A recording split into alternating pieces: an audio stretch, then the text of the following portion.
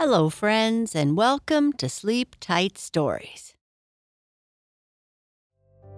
I'd like to say a happy belated birthday to Tessa from Beaverton, Oregon, who turned 4 on August 16th. I'd like to say a happy belated birthday to Xander from Portland, Oregon, who turned 7 on August 15th. And I'd like to say happy birthday to Lavinia, who listens to the podcast all the time and is turning 7 on August 18th. Happy birthday to you all. I hope you have a wonderful day.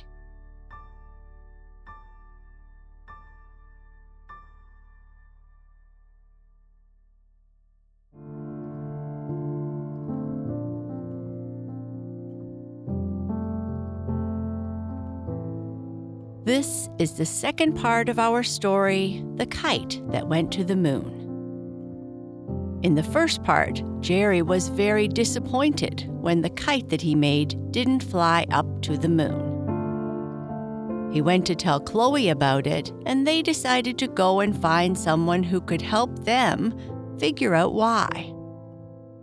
When they stop for a bite to eat, the kite disappears. Will they be able to find it?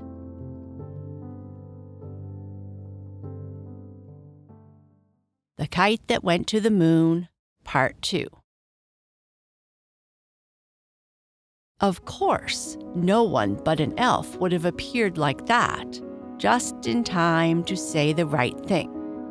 So the children were not at all surprised when a particularly elfish elf came tumbling out of the hedge and perched himself on a thistle and winked at them. "Do you mean to say you know where the kite has gone?" asked both the children breathlessly. "Look up there and see," answered the elf, pointing to the sky. The sky was covered with stars, hundreds and thousands of them, all twinkling round the moon, just as Chloe had painted on the kite. Only she could not help thinking that her stars had more shape and were decidedly more like stars than the real stars were. But this, she supposed, might be because the real stars were such a long way away. One of them was different from all the others. It had a long, bright tail that glittered like a cracker at Christmas time. And it was scurrying across the sky at such a pace that the rest of the stars had to get out of its way as best they could. Most of the people who looked out their windows that night thought they saw a comet, but Jerry and Chloe knew better. "Oh," they cried, clapping their hands with excitement, "there is our kite, and it is flying to the moon after all." "There's no doubt about that," said the elf, who was still winking at them from the top of the thistle. "But why did it not fly to the moon this afternoon when all the other boys were looking?" asked Jerry regretfully. "Because there wasn't a moon to fly to, of course," answered the elf. "You shouldn't expect too much, even from the biggest kite in the village. As soon as there was a moon, you see, away it flew." "Then, if I had painted the sun on it instead of the moon, it would have flown away this afternoon," exclaimed Chloe. "Exactly so," said the elf. "Now, what ever made you paint a thing like the moon on anybody's kite, huh?" "Well, you see, the moon is so nice and easy," explained Chloe. "All you have to do is draw a circle round the biggest plate you can find. And then you take away the plate, and you paint in the eyes and the nose and the mouth, and there you are. You can't do much more than that with 3 paints and a brush that's got hardly any hairs, can you?" "Yes, you can," said the elf. "You can paint the sun, and that's ever so much better than painting the moon." "Oh, But you can't paint the sun when you've only got 3 paints, objected Chloe. It takes ever so many more paints than that to make it shine properly. And even then, it doesn't always. Shine? Repeated the elf. Who said anything about shining? When I say the sun, I mean the other side of the sun, of course. That doesn't shine. He seemed so hurt about it that Chloe quickly said, "Oh, I'm very sorry. Of course, I would like to paint your side of the sun very much, but it is a little difficult when I have never been there, isn't it?" "Perhaps it is," admitted the elf. "But if that is all, I will take you there this very minute. Will you come?" Chloe looked around, and there was Jerry, still gazing up at the star with the long tail that was causing so much commotion in the sky. Just then, it reached the moon and went straight into it with a big splash, and Jerry heaved a deep sigh. That decided things for Chloe. "If you could," she said, turning to the elf in a great hurry, "I think we would rather go to the moon." The elf instantly got upset. "What?" he exclaimed, shaking all over. "You would sooner go to the moon than the back of the sun? Well, I am sorry for you." Chloe was just going to say something else when Jerry came.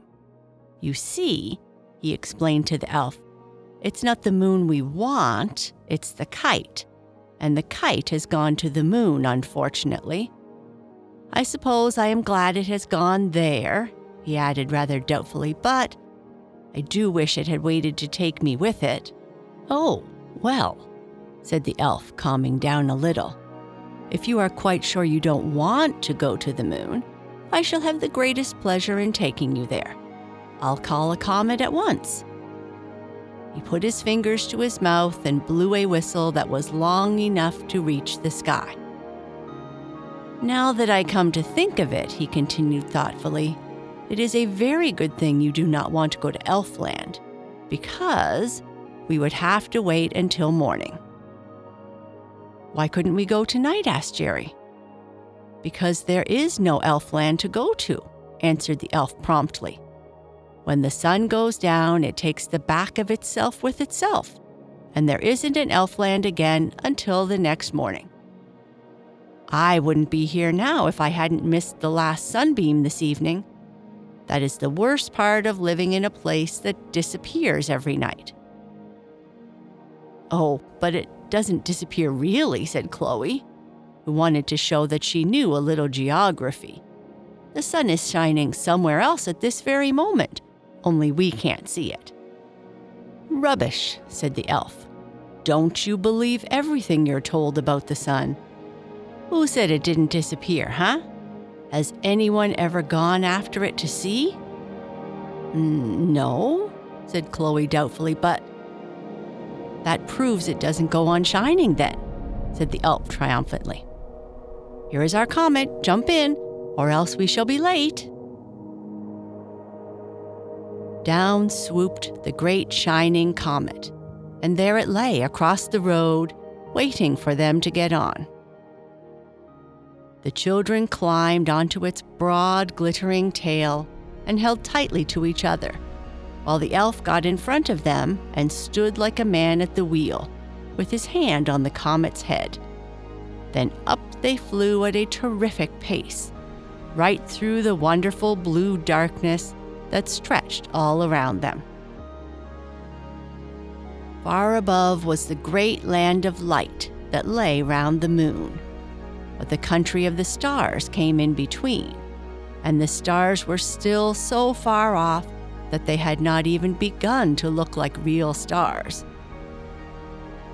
"Afraid of the dark?" asked the elf over his shoulder. "Oh no," said Chloe. "This is a nice, friendly kind of darkness." "They are like real stars," murmured Chloe, for she had begun to have serious doubts whether the stars she had painted on the kite were not wrong after all. It was very comforting to find that the stars that were whizzing past them in hundreds and thousands looked just like the stars she had been used to seeing on Christmas trees. It grew lighter and lighter as they came nearer the moon, and even the stars began to look pale in the white light that was shining so close to the edge of their country. The stars were growing fewer, too, for stars naturally prefer to shine in a place where they can be seen. Then the elf gave another turn to the points of the comet, and it glided gently from the country of the stars into the pale white of the moon. "It's like being inside a great flame that isn't hot," whispered Chloe. Even the elf had to admit that the country of the moon had something in its favor. "For those who like light," he allowed, "the moon is very nice. For my part, I prefer Elfland, where there isn't any light at all." "If you please," Chloe said politely, "can you tell me when we shall get to the moon?" "Why," laughed the elf, "we are at the moon now."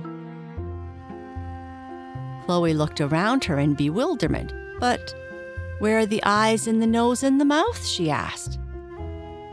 The elf shook his head. "I am afraid," he said seriously, "that you must have found them in the plate. Perhaps Jerry knows where they are." But Jerry was looking everywhere for something that was far more important.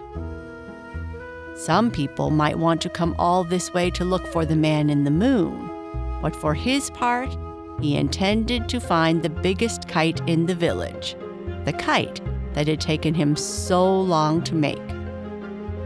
"Do you think we will find it soon?" he asked impatiently.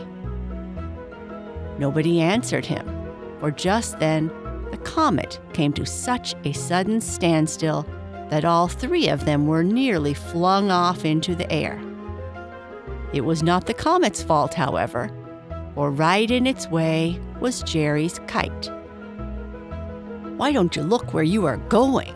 asked the kite rudely. Jerry was so surprised at being addressed in this manner by the thing he had made with his own hands that he did not know what to say. Just then, a strange, clear voice from beyond spoke. "Who is daring to make all this commotion in my country?" said the voice. "Hello?" muttered the elf suddenly. "I was expecting that. Goodbye, children, I'm off." And pointing his hands downward, he took a dive from the head of the comet and disappeared in the direction of the stars.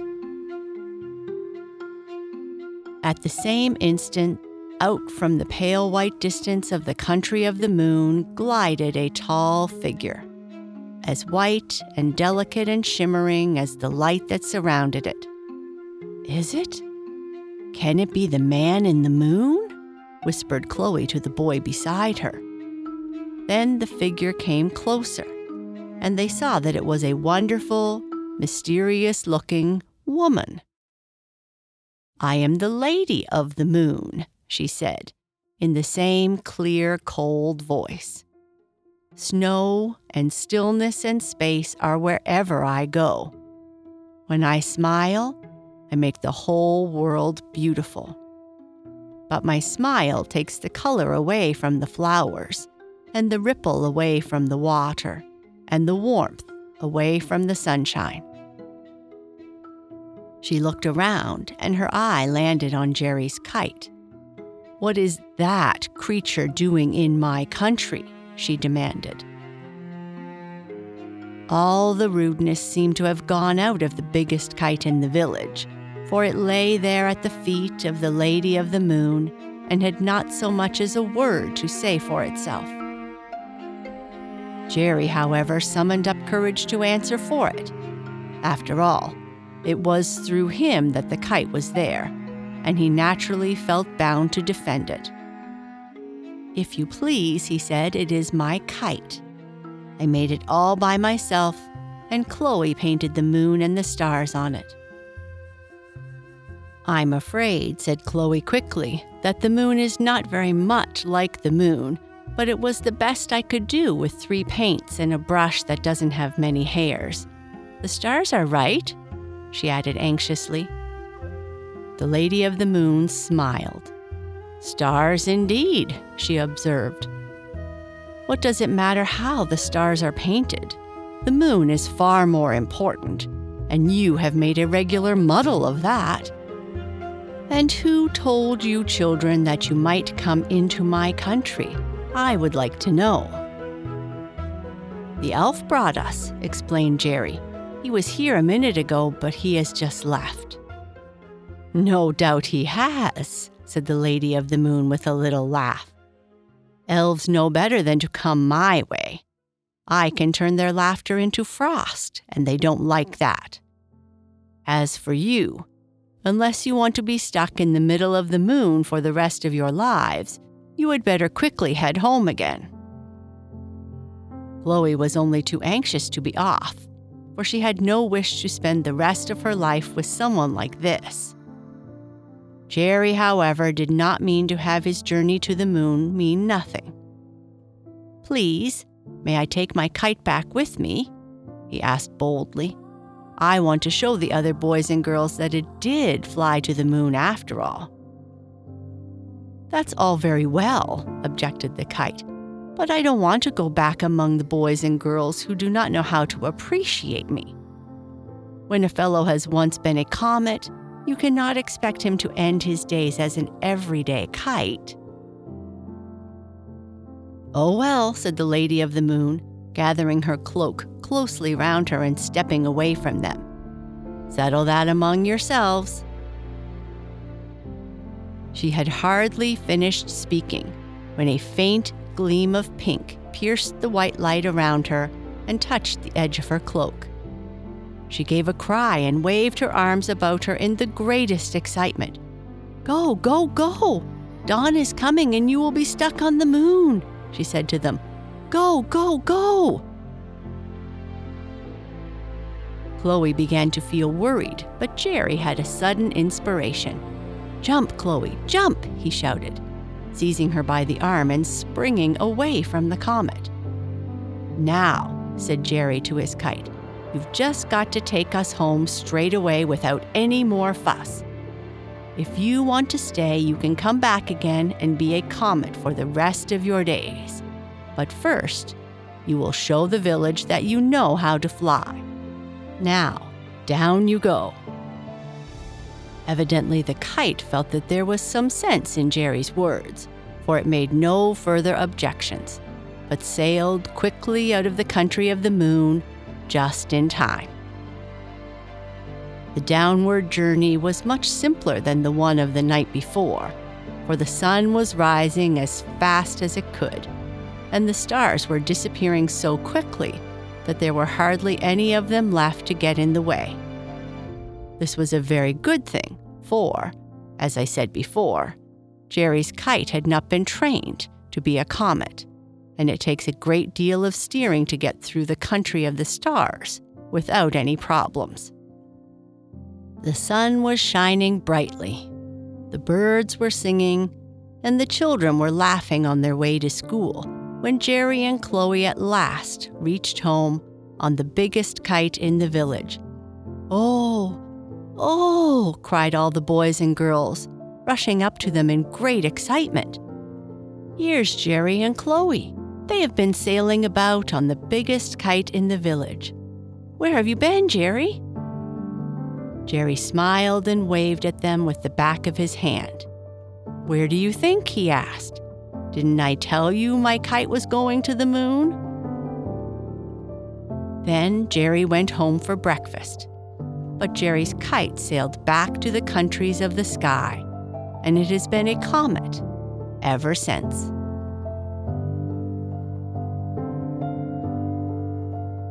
And that's the end of our story. Good night. Sleep tight.